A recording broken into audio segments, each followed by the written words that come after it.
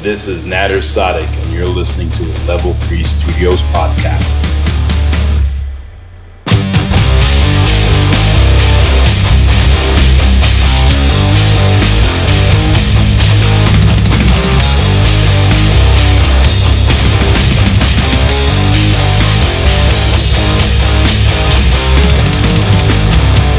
All right, hey everybody, this is Eric Schultek, and welcome to the Level 3 Studios podcast. Hope everyone's doing well out there. Today we're talking with Nader Sadek on his upcoming release called The Seraphium. If you don't know who he is, look him up. He's got a great catalog of awesome metal going back a few years. And we have an amazing conversation coming up about the inspiration behind the project. So many killer people involved, including Carl Sanders of Nile, Derek Roddy, of Serpent's Rise, of course, early Nile days. Just a bunch of talented musicians and a lot of people involved to make this happen.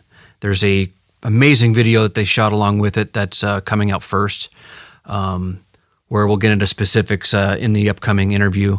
But phenomenal story and backstory behind the origins of this idea, getting everything to come together to create just this wonderful music. So I mentioned the Seraphium comes out in a few days, so Nader's been really busy getting ready for the release, but we were able to get a good hour of his time to get it right from the source and discuss the song, the video, the players, how everything came together, the locations. It's quite the story. So let's jump into the conversation. We'll head over to Cairo, Egypt, and check in with our buddy Nader Sadek.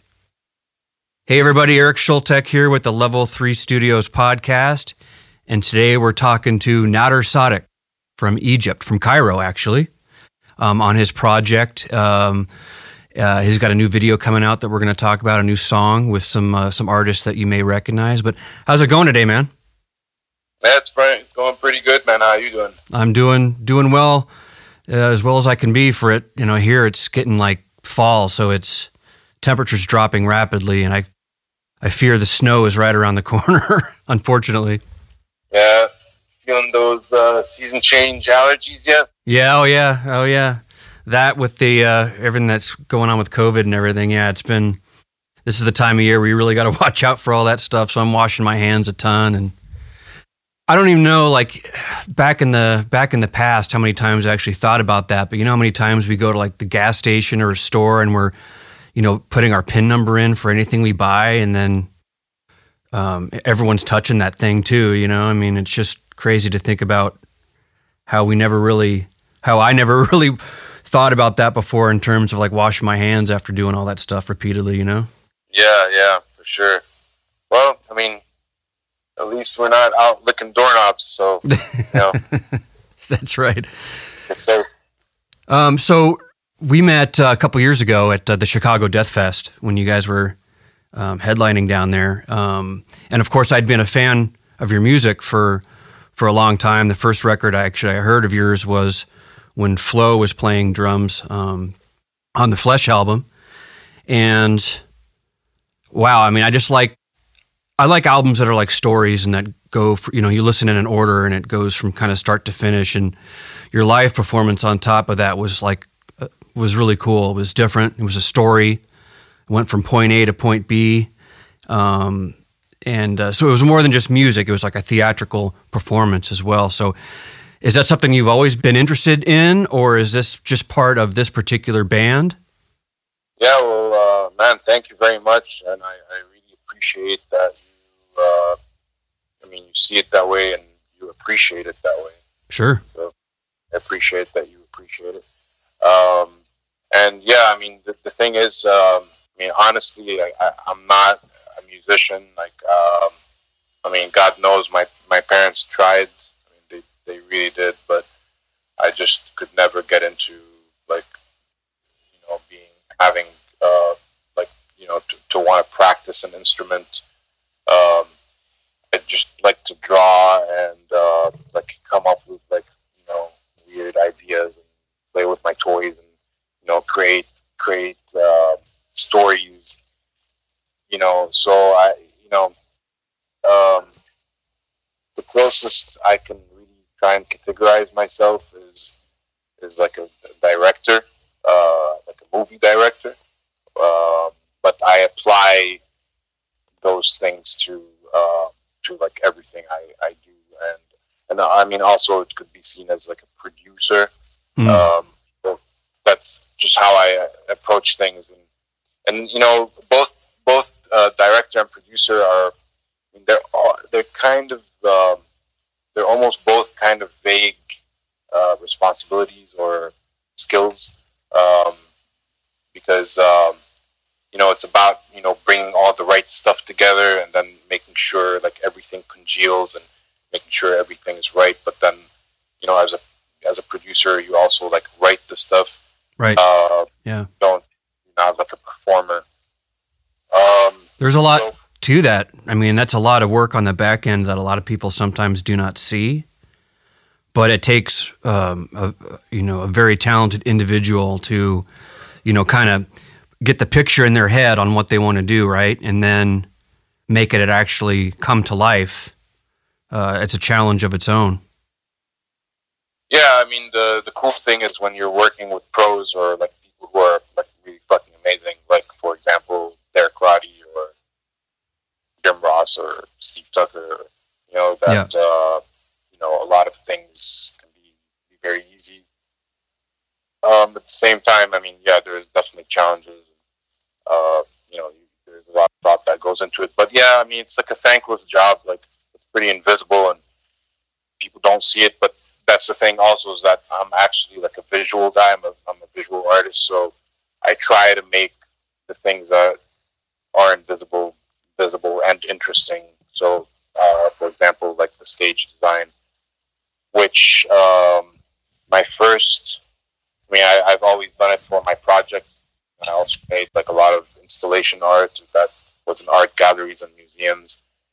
But Attila Shihar from Mayhem, he saw some of my work and he started asking me to make masks for him. And, you know, I started showing him like what I do also, like on a stage or in a gallery or something. Mm-hmm. He invited me to do that for Mayhem in 2009, which was their very first time touring America with him. So that was like, you know, just like pushed me to, you know, kind of get even more creative with it.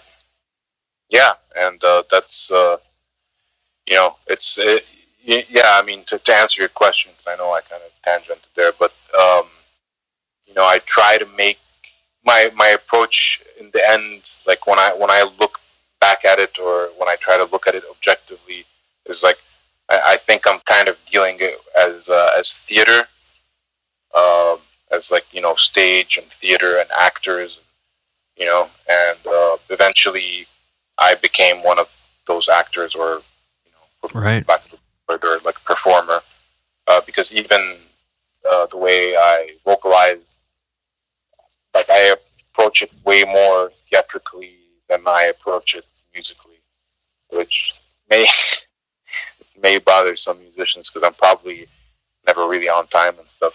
But I don't know. You know, I try to make things to make it that it's me, right, and how I interpret my influences. Yeah, no, man, I get it for sure. I didn't really know much about, you know, how you would kind of hire different pros for these different albums and all that stuff until, you know, a few years ago. But it's kind of like you have a vision in your head, you find the people that are going to help you complete that mission, and that's kind of what you do. Yeah, well, thanks, man. I'm glad you see it that way. Yeah. Can you give me like a little bit of history of, like, I know, you know, you're a fan of old death metal, and that's probably where a lot of the influences started from, but you want to give me just like a little background on how you kind of got to where you're at now, you know what I mean, with the band? Yeah, again, it's like super strange. I mean, I really didn't so much plan it that way, but basically, I went to an art college in Minneapolis, Minnesota, and there I actually studied graphic design, but I was kind of like rebelling against myself in a way, and I was doing something called installation art, which is basically creating environments that, you know, people would walk in. So like you're given like a space, a room, and you're supposed to create something in that room that will somehow like provoke a reaction from people. Like that's more or less what installation art is. It's like a subgenre from like conceptual and modern art, and you know. Give me give me an example if you have one on the top of your head. Like, what would be an example of walking into that room? What kind of reaction? Like, well, I mean, like this kind of conceptual art started, I think, maybe in like the 50s. It was an artist called Marcel Duchamp. He was French, and he just installed a urinal in the art gallery, like an actual urinal. Yeah. He didn't even build it or anything. He just found a urinal and put it in the gallery, and he basically, what the point was, like, well, like what is actually art, because someone actually sculpted the urinal, like you know, like right. The urinal is actually a sculpture. It's mass manufactured, but like the beginning of it was sculpted by someone. So why is this not considered art?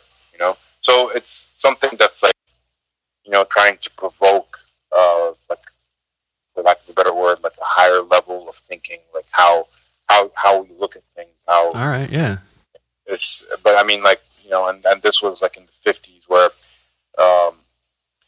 you know, people were starting to really trying to think outside the box. Like, you know, is a painting art or is it decoration? You know what I mean? Because like you put it on your wall, so you know, there's just like so much, you know, you can kind of take from it or not. I mean, you can just look at a painting and it's just like a painting of a barn, you know, and it's just, it could just be a decoration, or it could have a political meaning. Like, for example, what kind of barn is it? Where is it? Like, you know, in the state where this barn was built, is it legal to have a barn? And then how many animals can be in? You know what I mean? So like, yeah, there's a lot to there's it. just so much that you can do, and also was kind of there was a movement called Dadaism, and it was created by Germans who were against Hitler and you know, the Third Reich. So they were like challenging everything, because the Third Reich, everything was very strict and grid-like, you know, and Germans who were against Third Reich were trying to break out of that. So, you know, and that's kind of like just the beginning of conceptual art, like, yeah, and a lot of artists just took off with it, and it kept getting more and more abstract. So, so one of the very first exhibitions I made was, I built a giant maze, like just like a giant, it was like inside a warehouse. Cool. And inside the maze there was different sculptures that I had made that kind of referenced different types of, or represented, I mean, different types of immortality or beliefs of immortality. So one of them could be like cloning, or like believing in a religion, or believing, you know, that takes you to heaven, or believing in reincarnation. And I can't really describe sculptures. They're kind of abstract, but you know, but you interact with the maze, because you have to find yourself in it. And whenever you get to a certain piece, you know, I feel like the path you knows is the path that led you to that thing, and that's kind of how we also stumble upon our own beliefs, which is like we choose a path either by random or by trying to calculate which way is the way out, and we end up somewhere. So that was like one of my first pieces, and that was got some really good reviews. Then I moved to New York, where I did another piece, and I wanted to get I really wanted to work with death metal in a conceptual way. Like I wasn't I don't know what word to use, but I mean I just didn't think anything about me actually making music, but I wanted music to be part of it. So and what I did was I was trying to compare my experience as a metalhead in Egypt, where I had like long hair and wore black, and people would think I was like a devil worshiper, and then I'd get insulted and stabbed by passersby, and because people just saw me and just thought that I was like this devil, Right. But when I moved to New York, it was of course like way past 9/11, and I was just kind of trying to think of how like foreigners in America, or people who have like foreign appearances, how they're treated. For example, like a woman who's veiled, like how she can be treated by people around her. And so I dressed up as a veiled woman, and I walked around New York, and like I walked into like Victoria's Secret and stuff, and I could tell that we were uncomfortable, and like he's there didn't know like how to approach me, like because it's like super awkward, Yeah. And it kind of, and I did it because what exactly is I mean, is someone going to assault me or but I mean, not that I expected it, and I also like the law in America is far more civilized than in the Middle East, so I knew that nobody would actually like physically harm me, but definitely I got some weird reactions, and I ended up making a piece, like an art piece based on that, and that was exhibited in an art gallery, and the art itself was, I drew like veiled women inside of what looked like typical death metal covers, and what I realized is that the two cultures are in a really very strange way, kind of similar, because it didn't look like the figure was out of place, because the figure itself, like a fully covered woman in black inside of deteriorating fortress, with like tentacles coming out, like it fits, Sure. And and basically the idea is that we judge way too quickly, and of course, like the work got a lot of backlash, because they were like, oh, like, what are you trying to say? You're trying to say like Muslims are evil? And I was like, well, I mean, if you interpret it that way, then that's probably your problem, because no, I'm just commenting on perception. Like, it could be that this person was forced to dress that way, or maybe they were conditioned to dress that way. It's the same. You know what I mean? It's like, yeah, you have way too many preconceived notions, and things are layered. You know what I mean? Like, life is complex and layered, and jumping to conclusions, really quickly is very dangerous. Because it can incite hate very quickly. Absolutely. So anyway, so a museum saw that, and for that, actually, I had contacted Sleepsucker, and we got in touch with Trim from Emperor and Alex Skolnick, and Ralph Santola, and actually also Jared Anderson, who passed away. Right. But they were all like, also Ralph Santola passed away. But they, they got into it. I think probably Santola and Trim, like they were just, interested in doing it anyway. I don't think they actually registered the concept. But I know Skolnick was really into it, and Jared Anderson thought it was really cool, and Steve was like pretty into it too. Like he thought it was interesting, and somehow eye-opening.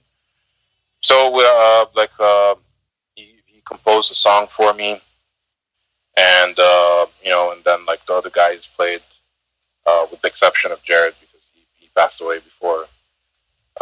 But we made it, and it was in that first exhibition, and then museum curator saw it, and she was like, "Hey, we'd love to have you like make a kind of performance based on that, based on this concept." So they gave me like a budget, and we ended up performing the song live in the museum, like just this one song. Huh. So that was pretty fucking awesome. I mean, it was like, right. There was like a bunch of metalheads showed up at the museum, and it kind of started to get traction from that point on. Like that, there's this like death metal thing called Nadir Sadek,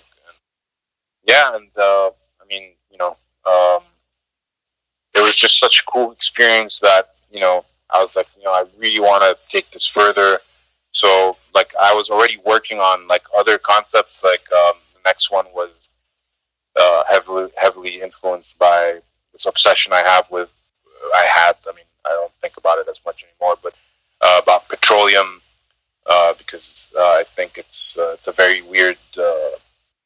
It's very weird that humanity has found a way to dig something up from the ground that's basically dead, and turn it into energy that pollutes the planet, and then we fight wars over it, and then I started seeing all these parallels with like the biblical hell, like it's full of sulfur and it burns and it's poisonous, and and in a way I made this connection between petroleum and the devil, and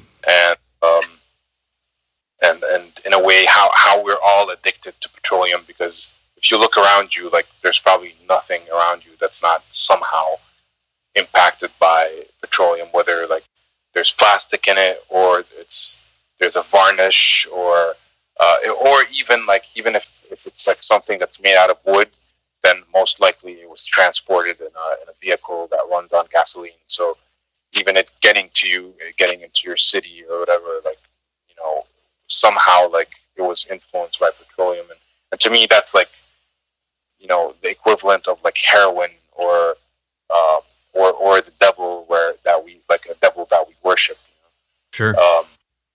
Or a drug that we're addicted to. So that was that was like that's what In the Flesh is about, and got a bunch of cool dudes. Oh yeah. On it, a bunch of not so cool dudes too. We made this record, and it was really bizarre because it was really my first. I mean, it was like an album, not like a song that like Yeah.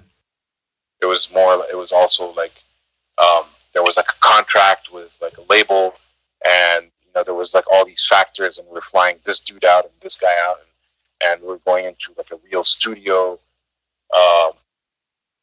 and it was weird because we were supposed to come up with like 6 real songs, and Tucker had already written that one song, so we used that, and he had already like I had sort of worked with him like just for fun for like a few years between that one performance and the getting this record deal, but the other guys, like they came up with one song, and so I was freaking out because I was like, oh my god, like it's a record label contract that's suing me. So I started writing a song. I wrote 2 songs. One of them is Negredo and Necromens, which I wrote start to finish. I mean, it's like super simple, but yeah, it's great. Yeah, I love it, man. That's a killer song. Oh, thanks, man. Yeah, I mean, that's literally, I sat down with a guitar and like I had like an idea for a melody that, you know, spent hours trying to figure it out. But the funny thing is, it's like 3 chords. So, I mean, it was like super simple, but for someone who's not a musician, it was like, oh my God, like, you know, I mean, I just like was freaking out. But sometimes simpler is better, man. Harmony, wrote it to the other guys, and they were like, yeah, that's actually really cool. And you know, they added the beat, and you know, and then they riffed off the harmonies, and then I did spoken word vocals on it. Yep. In the studio, and then the other song is Petrophilia, which I wrote most of the melodies on like a virtual keyboard that I had just like downloaded from the internet. Yeah. And used the computer's keyboard as keys. So I made that, and then I showed it to them, and then, you know, they played it on guitar, and then, you know, again, like added beats. Yeah, so we end up, like going to the studio with 6 songs, and then I had also, in the meantime, like tried to figure out how to make these like atmospheric pieces, and so you know, I got me and Attila were really tight at the time, so you know, I asked him to do some like weird vocal stuff, and he did, and he sent it to me, and then, you know, we ended up using. That's great. That's awesome. The creative process is a lot of work, but it's a lot of fun at the same time, and plus the pressure that you're saying going in, you know, with the budget to the studio to do 6 songs, coming off of when you just did 1 previously. Well, it came out great. Yeah, thanks, man. I mean, I had nothing to do with that first song. Well, I mean, there was this like middle part that, but I mean, I can't really take any credit for that. Yeah, it's called Soulless, but at the time it was called Faceless. But we changed it for In the Flesh, and we changed a couple of things. So we changed it to Soulless. But yeah, man. So that was In the Flesh, and that was you know, the reception for that was mind blowing. Like people seemed to love it, and then people in my home country, Egypt, like they were blown away. Cool. And so that's awesome. Like, you know, hearing all these people, like, you know, cheer on and encourage me to do more. Right. So we did a live album because I kind of was also disappointed with how the label marketed the album. So I wanted to kind of like get a better idea on how to, you know, make you know, market the album myself. So I did that, and yeah, and then we like wrote a bunch of stuff and made like this thing that came out with Decibel, and that's gonna come out much later, like next year, like a re-recording of it, but way bigger and like a full album. We did this thing with Decibel that was like four tracks. Cool. But anyway, to talk about like, you know, the Serapium. Okay, so yeah, the Serapium was really interesting because what happened was this metal website that's based in Cairo called CairoMetal.net, and they kept kind of bugging me about, like, you know, doing something with Carl Sanders, and I was like, yeah, I mean, of course I'm down, but, you know, what do you guys have in mind? They're like, yeah, you know, like, what if he plays a solo on your record and stuff? And I was just like, you know, like, I mean, that's fucking awesome. I mean, I'd be honored, but, you know, I mean, I think you should do something more, you know. And I remember reading many interviews where he says he had actually never been to Egypt. Right. The irony there. Yeah, I mean, you know, I mean, I get it too, because, you know, I mean, if you don't know anyone here and you just, you know, go down and, you know, it's like, right. I don't know. I mean, I totally get it. But so I made it my responsibility, and Sure. and yeah, So you're reading this. You're reading this online, and you're kind of getting the wheels turning about doing something with Carl. So the beginning of the process of thinking about the Serapeum started after you were inspired by reading this stuff on the website, right? yeah. Like I had always like wanted to bring him, Right.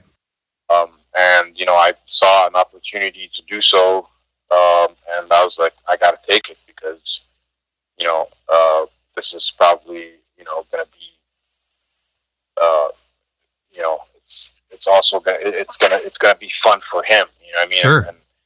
And that's something that's also like super important for me to do. Is like, I mean, I don't want to be someone who I don't want to be someone who just like hires people, and you know what I mean. It's like that's what I'm about. Like I'm about like culture and art, and like helping others become cultured. And I get cultured in the process as well, and because that's what hopefully that's what will bring us all together and Sure. help us like not be constantly in conflict. You know what I mean? Like that's the power of art. Well, it's a killer song and a killer video that's going to accompany it for sure. I appreciate you letting me take a quick peek of it before it comes out. Is it still planning to drop on this Wednesday? Yeah. It's coming out on Wednesday via Decibel magazine. So Cool. I'm really excited because they've been awesome. They've always supported me, and they've been just really great. So I really appreciate that they're continuing to do this. So what was the original idea behind? I mean, I know you wanted to get Carl to come out there and work on something with him, but the idea behind the Serapeum and everything that this song and video is about, why was this subject, or why would this particular focus? I also, it's kind of like continuing what I was saying before, which is I constantly want to find new things that really weren't tackled or done before. I mean, I'm not trying to be, trying to say I'm like super original or anything, but I'm just trying to always be. I mean, I'm always trying to find things that can just give more insight or different insight than what we know. So when you say Egypt, like the very first thing that people think of is like ancient Egypt, of course. And what is it about ancient Egypt that attracts people? Well, it's like the first thing also is the biggest thing, which are the pyramids. Mm-hmm. Right. They're till this day they are a mystery of really how they were built.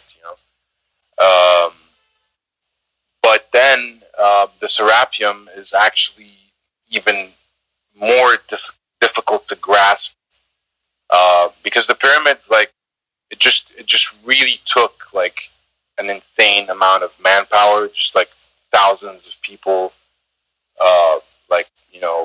lifting these stones and these rocks and cutting them, and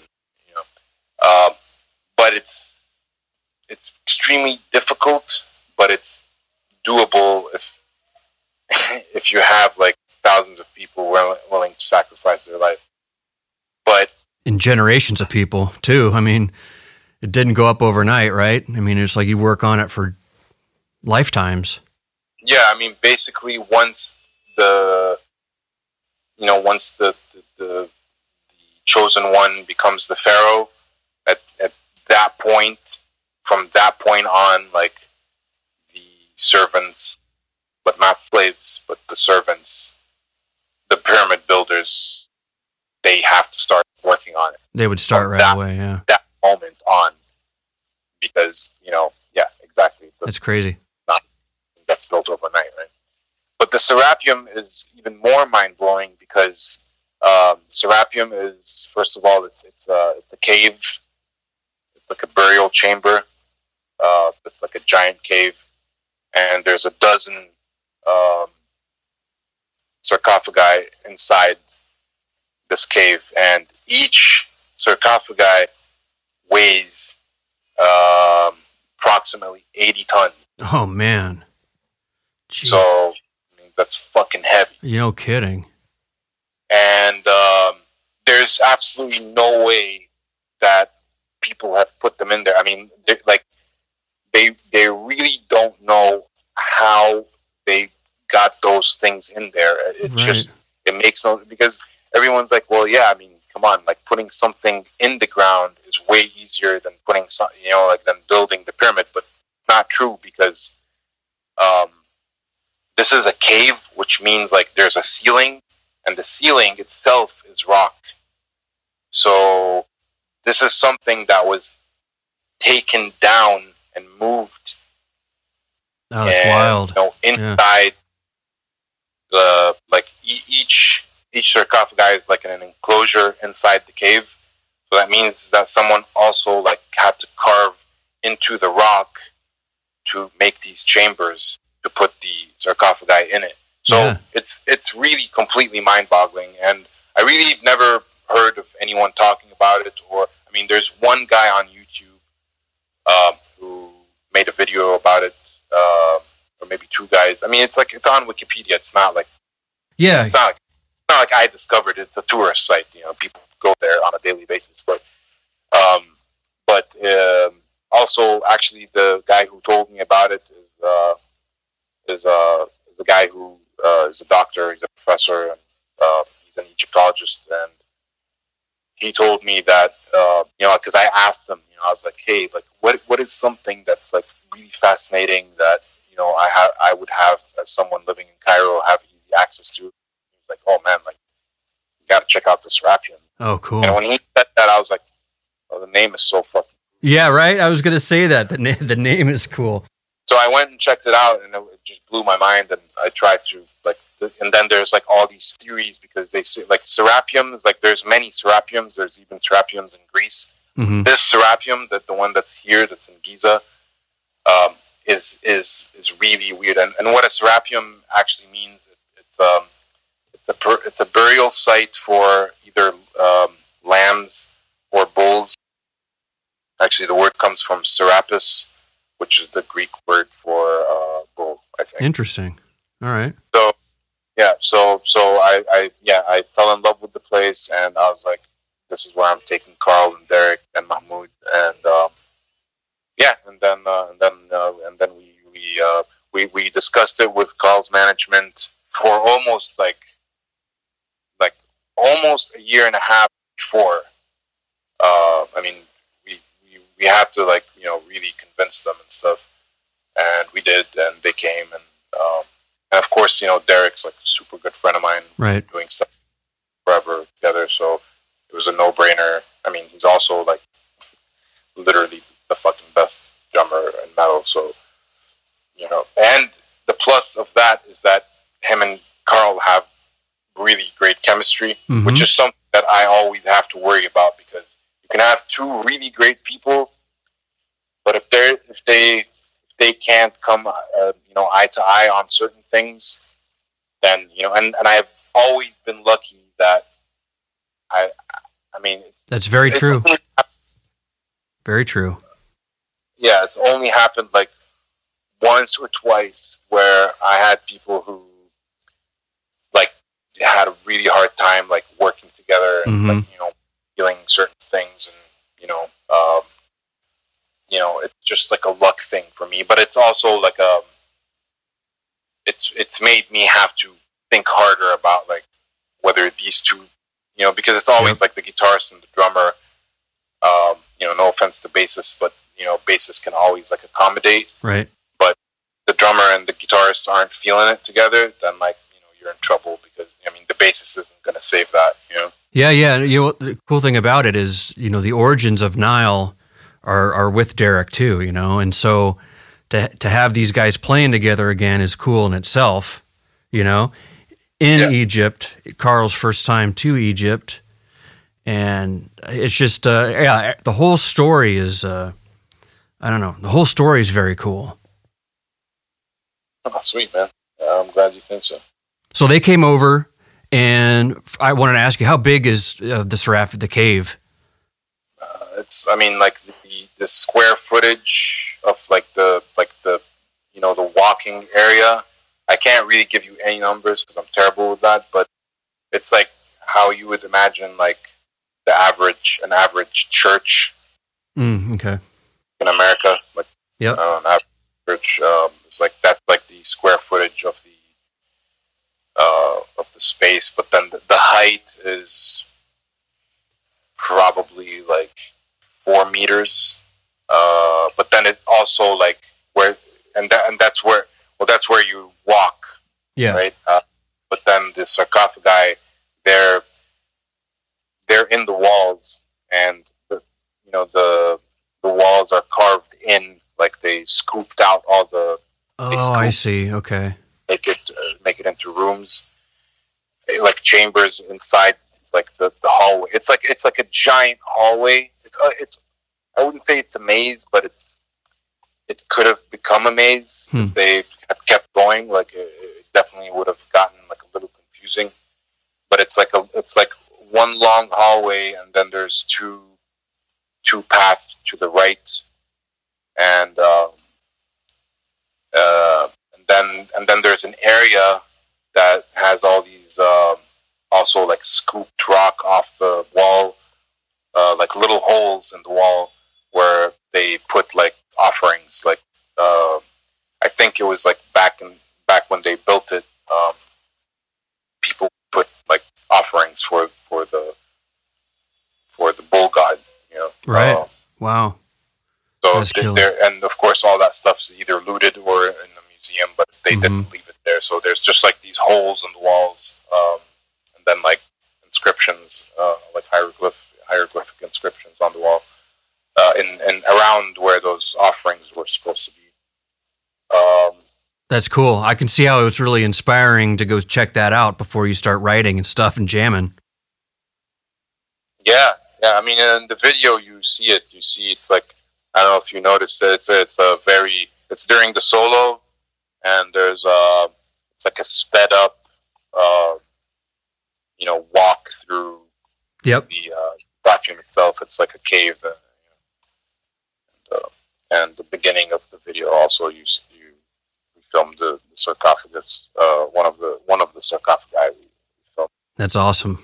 Yeah, thanks, man. That's awesome. So the cool part about it, though, is the vocals. You got to tell us about the cool story with the vocals in this song. Yeah. Well, okay. So, I've been singing live for the last 4 years. I never really, I'm not a musician, so it's like the studio experience is also very strange for me because it almost feels like it's more like it's like a rehearsal, because the actual art that's performed like needs to have like I feed off the people, right? Totally, yeah, I get you. And that's also why like practicing is really weird for me, because it's like I just feel very lonely. It's just not how I like. Yeah, it's not how you are. I bounce the energy off the people. So right. So again, like to do it, like I really had to think of like a way to make it exciting for me, and to make it like not I'm in this box and with like what do you call those things? The things that you put on the walls so the sound doesn't bounce. Yeah, like sound baffling or diffusers. Yeah. You know what I mean? Like, because it's like super sterile. You know what I mean? Yeah, like, sure. Kind of out a little bit. So I found this one pyramid, which there barely any tourists go to it because it's kind of far away. It's in an area called Dahshur, and because people just go to the great pyramids of Giza, and those are the giant ones. They're really big. But almost by accident, just out of curiosity or as a tourist myself. And I went in there and I was alone in there, and I was like, well, like I can probably do this here. And I went home and I wanted to read more about this pyramid, which is called the pyramid, where it belonged to a pharaoh called Snefru. Snefru. And it's also known as the Red Pyramid, even though it's not red. It's just slightly has like a burnt ochre, reddish, more like orangey kind of color. But for some reason they called it red. And then I found out that a crazy thing about specifically this pyramid is that the chambers were built to manipulate the sound frequency when you're in there. So, and of course that couldn't have been something that was like haphazardly made. This was definitely intentional. Like, this is something that was designed and had a function. And of course, no one knows what the function is. I know, that's what's so cool about it. It's like, what's going on? Like, how did they think of this, or why was this so important at the time? That's awesome. Yeah, I read this theory that, like, because there's all these theories that they use sound, like the ancients, like all over the world, like they had knowledge about how to. They had knowledge about cymatics, which is, the science of sound waves moving things. Mm-hmm. And that they had that knowledge. Like, this was one of the things that the secrets, that made the kings and the priests, and, because, the priests were also the doctors and the chemists, and right? Yeah. And for the commoner, like, that was like, they were magicians, but they were just physicists and doctors and chemists, and right. So they were like, they would like levitate things or cut things with sound. Or, well, I mean, these are the theories, right? I'm not saying these are facts, but there was like definitely like presence of water from the walls, and that means like they probably filled the room with water somehow, and that was maybe in some way like something that created energy, or like they used the resonance of the sound along with water to push something. And there's a theory that the pyramids, they're not just tombs, they're actually like a functioning mechanism that had some kind of function. Right.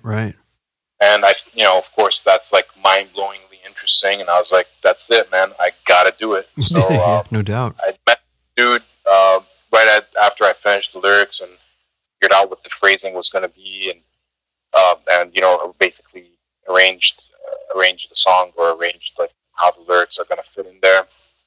And he had experience in recording. He was this Dutch guy called Michael Rexon, and he was like, "I'll help you." And so we took my laptop and Cloud Lifter and the SM7B, and we just went in there and we just set it up. Did some tests. We had another friend with us who had a Zoom, and there was a ladder inside there, so he went up the ladder and just held the Zoom near the ceiling. That way, the Zoom would capture the echo. Yeah, right? That's awesome. Yeah, because the SM7Bs, wouldn't right. do that, right? It's right. Gotta be direct. So we did it and we filmed it, because you gotta document that, Oh, for sure. And that's what you see in the video, right? Right. It's by the pyramid. But one of the funny things about that was that one tourist came in. Is that right? We had to stop because I was like growling. Oh, right. But then the dude just sat there and he just like watched us, because after a while we were like, okay, this dude's like not moving. He's just standing there looking at us. So keep going. And then he was like, "Oh, you guys are you doing metal?" And I was like, "Yeah, man, like yeah, it's like death metal, you know." And he's like, "Yeah, I know death metal." And then he pulls out his phone and he shows me pictures of him in like Wacken and Hellfest. Oh, and, yeah? like, these metal fests, and it turns out the dude's a total metalhead. Ha! Awesome. And I was like, "That's it, man. That's like the blessing from the gods." You know what I mean? That's right. If one tourist who comes in and catches us doing this turns out to be a metalhead, and he was like totally excited and blown away by that we were doing this, and he just watched us record and stuff, and then he left. That's sick. And, yeah, so that was just crazy. And then after a while, like the guard of the pyramid came down because I was doing these super high pitched screams. Mm-hmm. And he came down and he was like, "What the fuck's going on?" Yeah. What is all that noise? Yeah, he's in the video too. He was just kind of like complete. He was scared, man. He was like, "I thought you guys were like killing something." Oh, that's funny. No, man, it's just vocals, bro.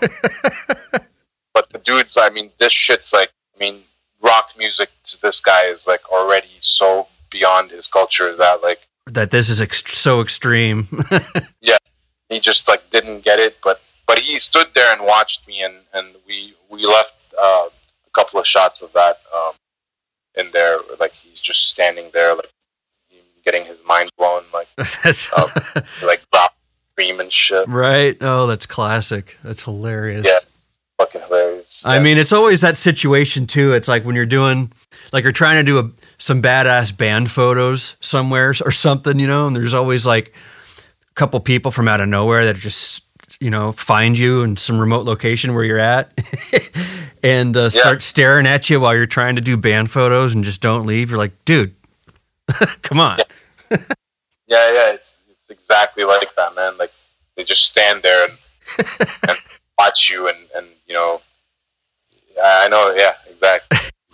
Well, that's really cool because I know, having spoken with you before about how you, performance is a big part of the art for you. So having this, doing it in the cave or in the pyramid and having all that stuff going on, it's like it's that pressure situation, like you were telling me about, when wearing the mask live, and that the fact that you can't see that well, and it helps the performance and all these things that you think about to amplify what you're producing. You know what I mean? You think a lot about that stuff. Yeah, man, exactly. Like I said, it's all about the experience, and the experience kind of dictates what I'll do. And so it didn't make sense really to be wearing the mask inside the pyramid. Mm-hmm. Felt like these are two different things. So I was just like, if I'm inside, I mean, the other thing about the pyramid is like, it's a little hard to breathe in there, and it's hard to breathe in the mask. Oh, that too. Really, it really wouldn't have done anyone any favors, So sure. So I just left it, and plus, like, this is like, it's literally my first studio recording, so I like, my body has to breathe, Yeah. And yeah, so I left that. But yeah, I mean, when I play live, like, the mask, just everything goes dark, and all I can see really is, if I try to see, I can kind of see my feet, and that just kind of puts me in this mindset where, like, I'm super nervous, but it's not like stage fright. It's like it's just like a completely different thing, because so many things can go wrong, and there is a little bit of that, like, not seeing and it being completely dark, and that's kind of like, also where, like, I can sort of pull out my demons, and and those are, and I barely ever get a chance to say this, but it's really therapeutic.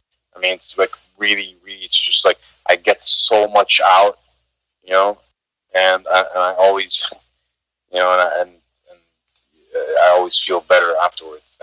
Right. Yeah. I mean, it's the one particular show I was talking about from Chicago.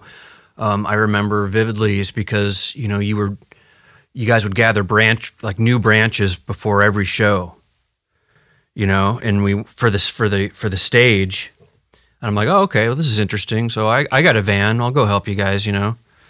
And then you guys went and got all those tree limbs. We put them in the van. On a side note, you know, I was pulling small pieces of bark out of that van for a couple years after the fact. It gets everywhere.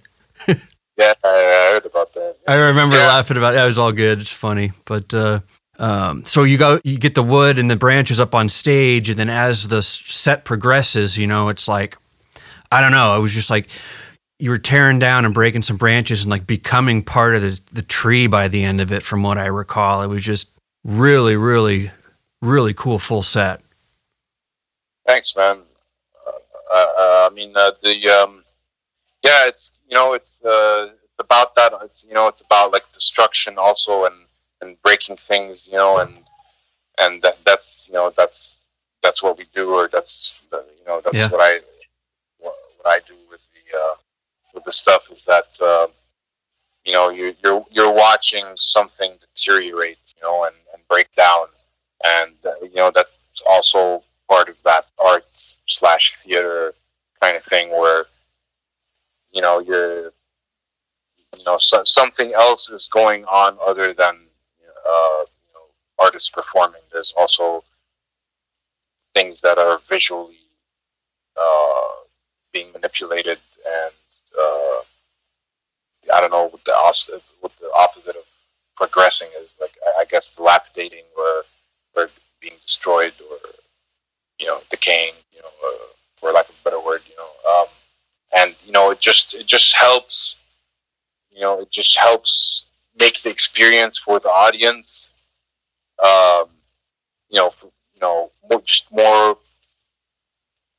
more involved and maybe more interesting. And for me also, it's like, there's just so much more to do. And, you know, and like I said, it's like therapeutic. So like, you know, like getting all that anger out and like all the negativity and stuff, and just like, you know, just grabbing things, and, you know, sometimes those branches have thorns, so you know, I've caught myself a little bit. I mean, nothing like, it's never anything that's terrible, or it's not like cutting myself with a knife or something, but there's definitely this like this pain that's you know, part of the performance, you know, and sure, and breaking things, and, you know, and I really love it. I mean, I really love the experience of doing that. Like, and you know, it's like, I also do it with dead tree branches, so it's not. So I'm also not like fucking with anything. It's not like I'm taking a guitar and smashing it on the drum kit, or, you know, or you know, it's not like that. It's like something that's already dead, and I'm just like helping it, you know, break down and you know, sort of go back into the earth, you know. Yeah. Like I'm saying, man, you think about everything. I mean, you go really, really deep with that stuff, but I think that's super cool. I mean, I'm a huge fan of, you know, full albums and going from start to finish, and stories that have you know, our music progresses through a story for the full album. And then obviously live, hopefully we can get back to live music sooner than later, right? But that aspect of the performance is super important and is kind of missed right now. But yeah, absolutely. I really want to perform again, man. It's like, yeah, I mean, like, being on stage is, I mean, just getting the vibe from the people, even if it's like 10 people, you know. There's just something about it it's just not like any other experience, right? You know? Well, we know Carl's involved. Carl Sanders from Nile. We know Derek Roddy, who's, you know, needs no introduction. But Can you fill in the rest of the musicians that you wanted to that fit this puzzle perfectly as you're putting it together? Yeah, a whole bunch. And actually, what I tried to also really concentrate on is to kind of get that Egyptian vibe. I chose people that I had brought over to Egypt on different occasions because, of course, like you know, we were limited with like budget and stuff. Yeah. So I really couldn't bring in a bassist from Europe or the States and or all the other people because I mean also like when you're writing you're writing a skeleton, you're writing a demo, and the production phase is something that's really thought later on. Like, okay, here's the skeleton, like, and then you start thinking, like, it'd be really cool to put a harmony here.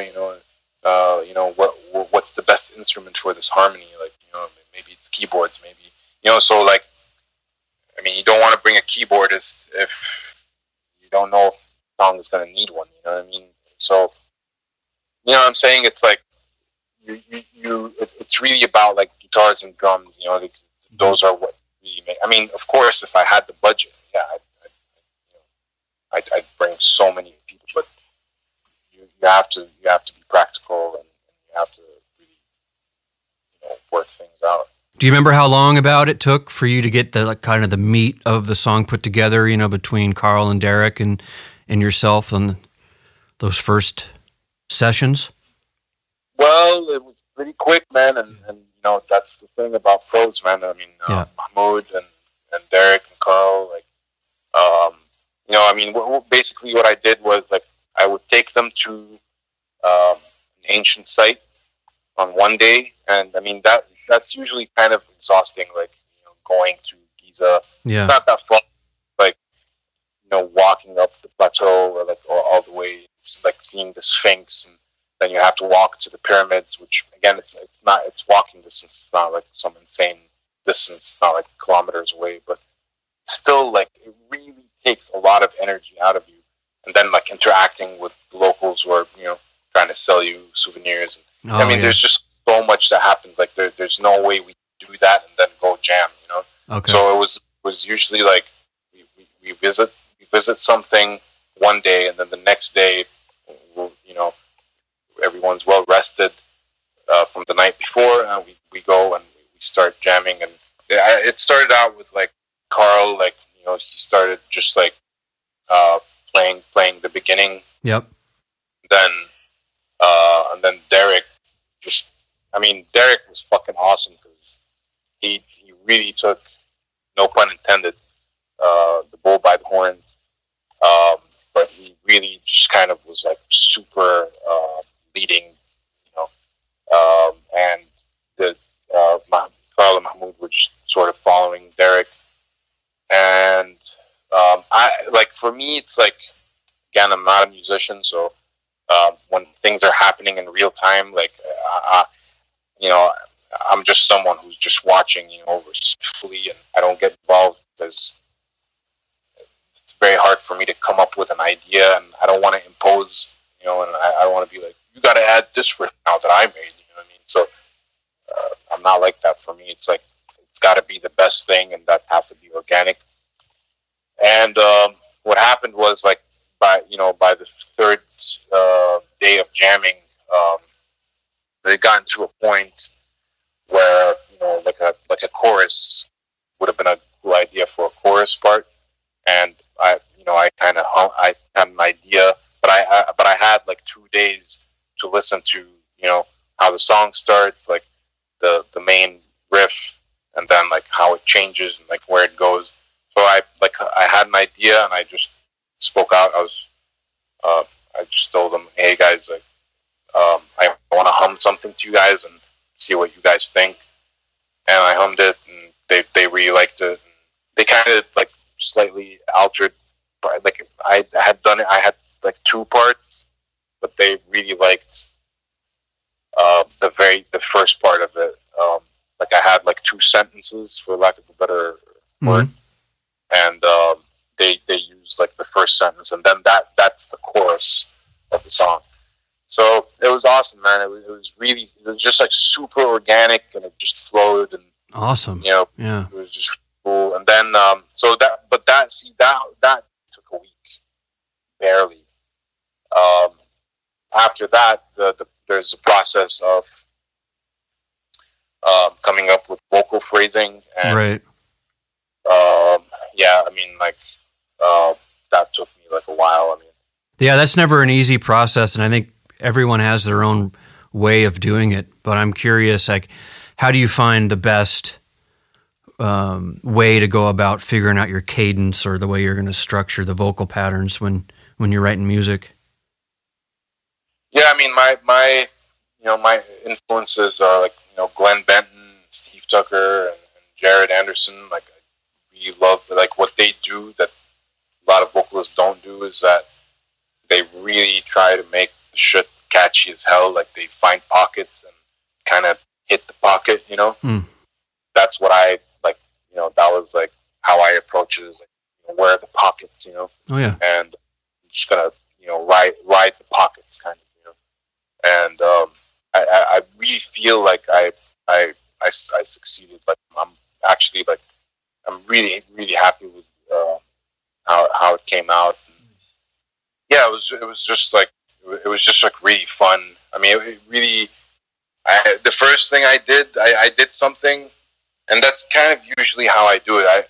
I come up with something, and I try to convince myself it's cool, and then I'm like, nah, man, like, I'm just kind of riding the guitars, and that's just kind of lame, you know what I mean? When you're just like vocalizing what the guitar is doing, Mm-hmm. You want to actually kind of more, concentrate on what the drums are doing, and then like find the pockets there, and then also like, accommodate the guitar to it. But if you just kind of go with the guitar, then usually it's like super boring.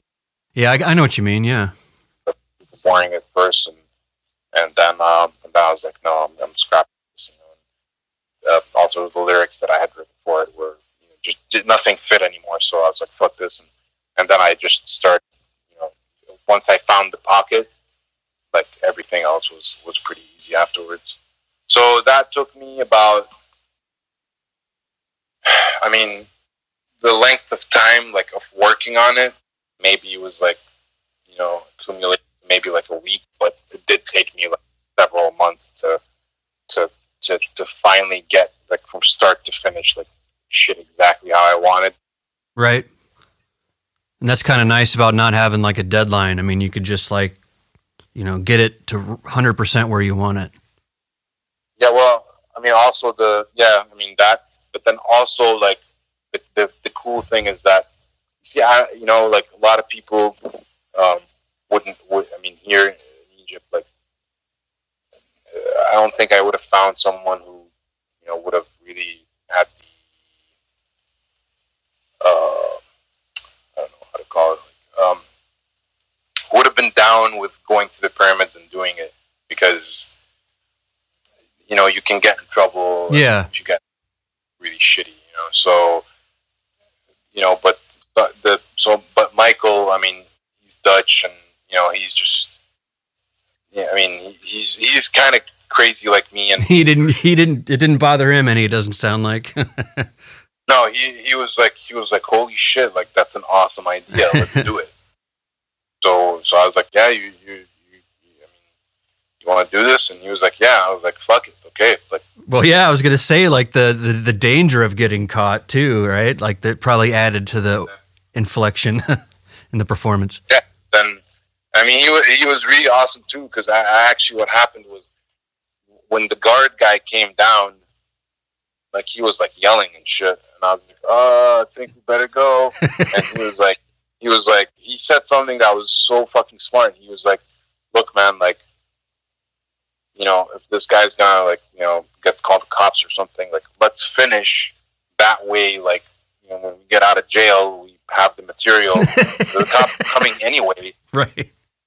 Then, and we're getting arrested anyway. You might as well have the material instead of, like, freaking out and packing up and then getting arrested and not having finished. Yeah, right. Well, I guess you guys chose right because you made it out and you got a good product out of it.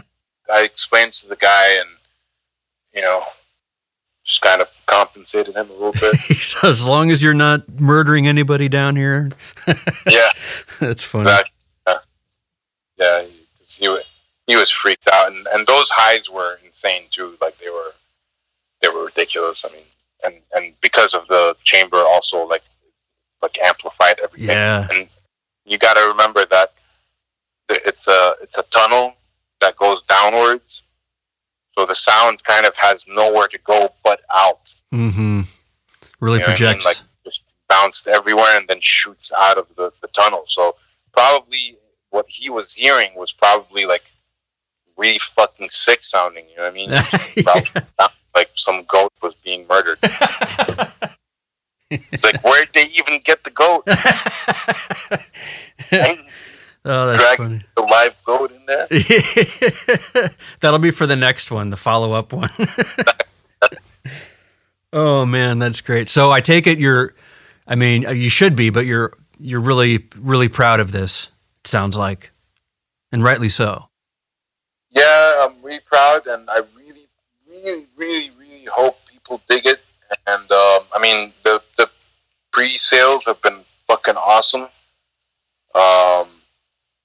Yeah, where can everyone pick? I mean, I know they're going to see it all over the internet when it comes out on Wednesday, but where can they? Do you have a specific link or whatever they can go to get it? Or I mean, right now all I can say is like my Bandcamp, nattersodicartist.bandcamp.com. Cool.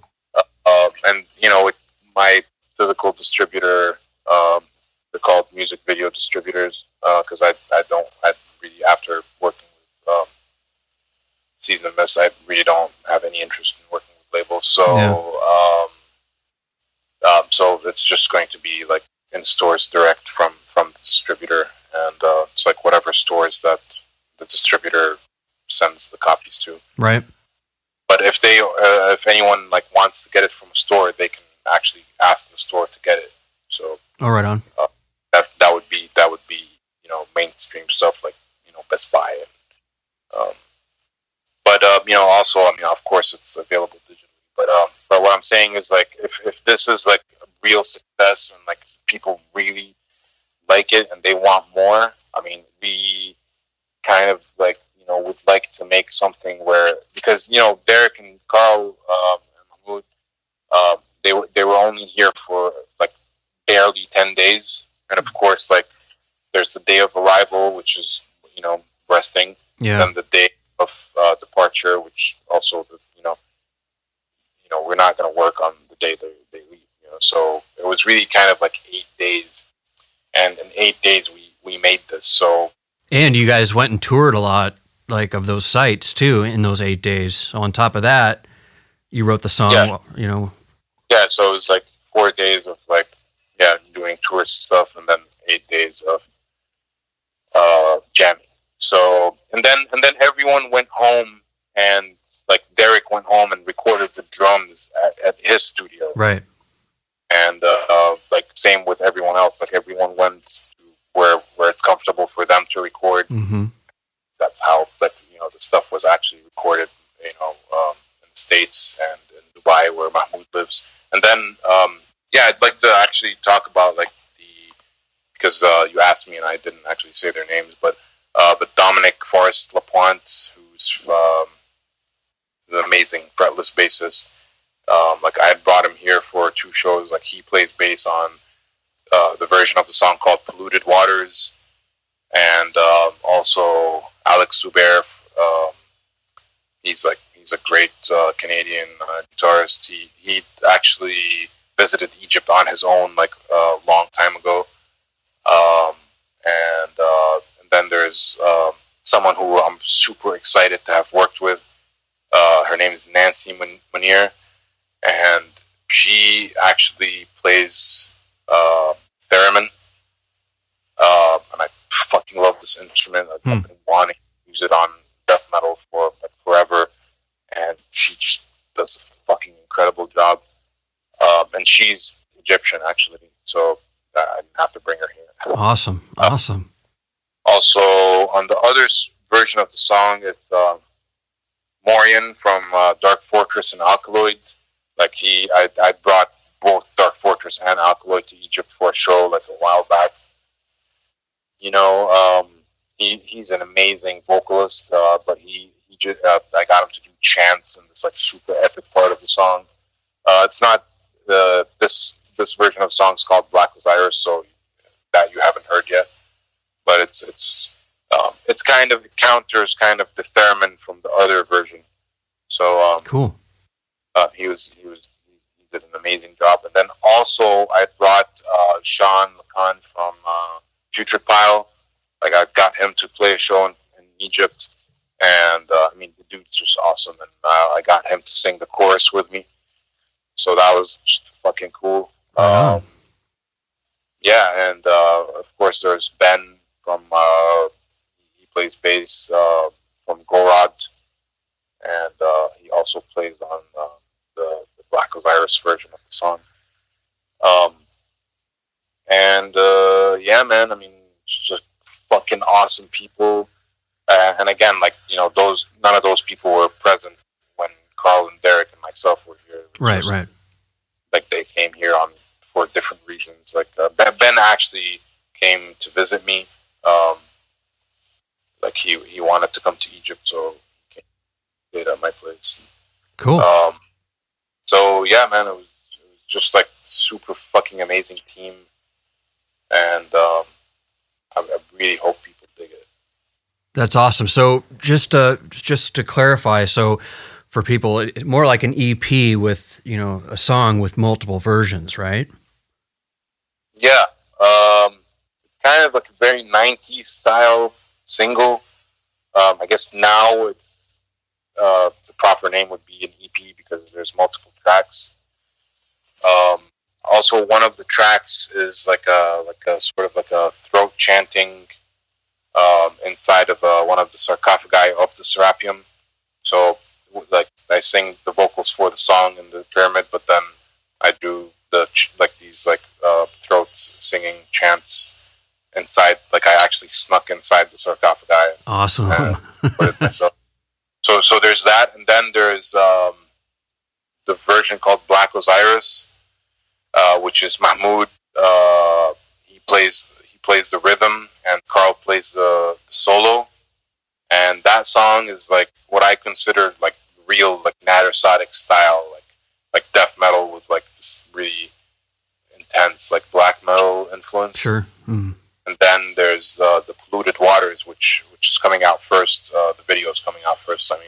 And that's kind of it's like Carl Sanders' tone, like the tone that you kind of hear at Nile, Yeah.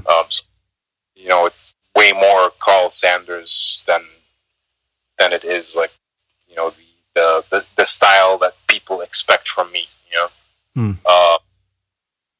And then there's a live song, and that's like the last show we ever played, which was with Jim Ross, and then Alex Zubair, who's also on the Polluted Waters song. Cool. And Kevin Paradis on drums, Mm-hmm. and George Meyer on bass. And it was the very last show we ever played, and we played the song for the first time. Awesome. So you get to hear, and the cool thing about the live song is that it's actually like a really cool combination of the two versions. So in a way, it's like it's its own version too. So it's really cool, man. I'm really really happy with that live. Very cool. I think for us playing it for the very first time, and also like I know it's a little weird, but it's like the first time it's being played, it's not being played really by the people who wrote it. So it was also interesting, like hearing Jim and Mm-hmm.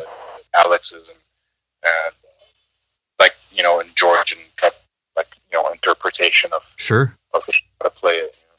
Badass. Yeah, Yes. there's a lot to it. There's a lot to this project, that's for sure. A lot of people involved. Yeah, the song is pretty long too. It's like 8 minutes, so it clocks in at almost 25 minutes. So it's still like a pretty beefy record. It's not like you're getting just 8 minutes. It's actually there's a lot to it. Well, you've definitely piqued my interest with the, I don't know if you'd consider them alternate versions, but just different takes on the whole thing. I think it's a great idea. It does kind of remind me of the single days where you'd have like, you'd flip the tape over and you'd have the, an alternate version or something on the other side or whatever. But I think I don't know, I like it. It's got a cool story. There's a lot of thought behind, the song and the origins of everything and the people that are involved in it. There's just a lot. I mean, we've barely scratched the surface and we've been talking for over an hour on it. There's a lot to this. A lot of work. And yeah, it really is like a 90s single. Like I grew up in the 90s, so I grew up in the 80s, but I started collecting music in the 90s, and that's when they were making a lot of CDs. They were making singles, and the single, it was usually like like the song, and then like a remix, and then different like video edits, and there was always be all these different versions of the same song, and then like it live, and then maybe like a B-side, and so that's just like what I love. I love those days, and I loved owning an album, and then also like owning all the singles that came with it, because it was like all this really cool bonus material. Agreed. That's what I was kind of trying to do with this. Killer. Well, it's always a pleasure chatting with you, my man.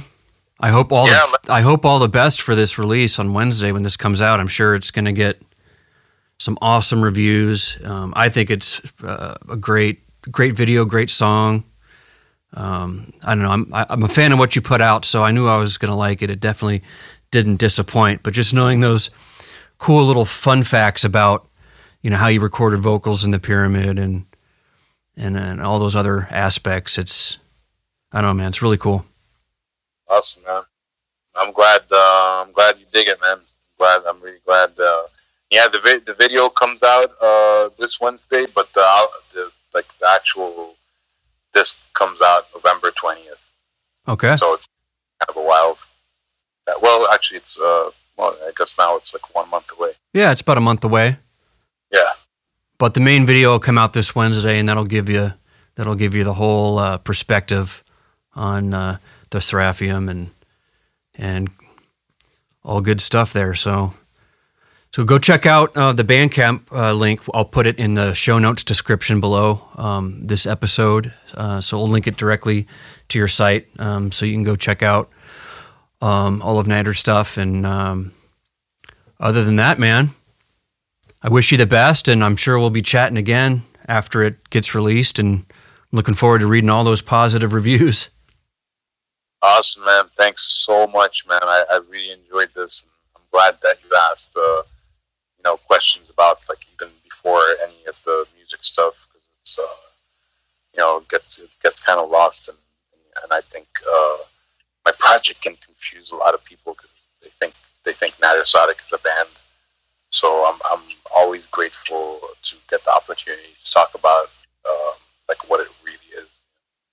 Right on, yeah. And I'm definitely gonna do some investigation into some of those other YouTube links you were directing me to about like the Red Pyramid and a couple of those guys that are those scientists over there that have these theories with the sonics and the water and all that stuff. Yeah, man. Yeah, that shit's like super fascinating, man. Like, I'm sure it'll blow you away. I'm looking forward to it, man. So, well, thanks for taking time out of your day to chat, man. It's always good to chat with you, and I think this is really going to blow some people's minds. So, congrats on all the hard work, and it's definitely more killer material from you, and looking forward to seeing you guys live again someday. Hopefully sooner than later. Awesome, man. Yeah, for real, right? Like, Jesus, man. Yeah, man. It's like, things just they have to change by sometime next year. It's getting really frustrating, and yeah, like writing all this new stuff. It makes you want to get out there and perform it. Yeah, and you're like, damn, enough already. Yeah, really, man. It's just frustrating, but I mean, I'm sure we'll get through it somehow. I'm sure. I hope that we'll get back to something close to normal. Well, it has to turn around at some point, I would imagine. But well, enjoy the rest of your evening over there. Thanks for sharing the content with me and letting me pick your brain about the origins and the ideas of some of these things. But I find it fascinating. So, cheers, man. Yeah, thanks, man. Best of success, man. And we'll chat with you soon. Yeah, awesome. Take care, man.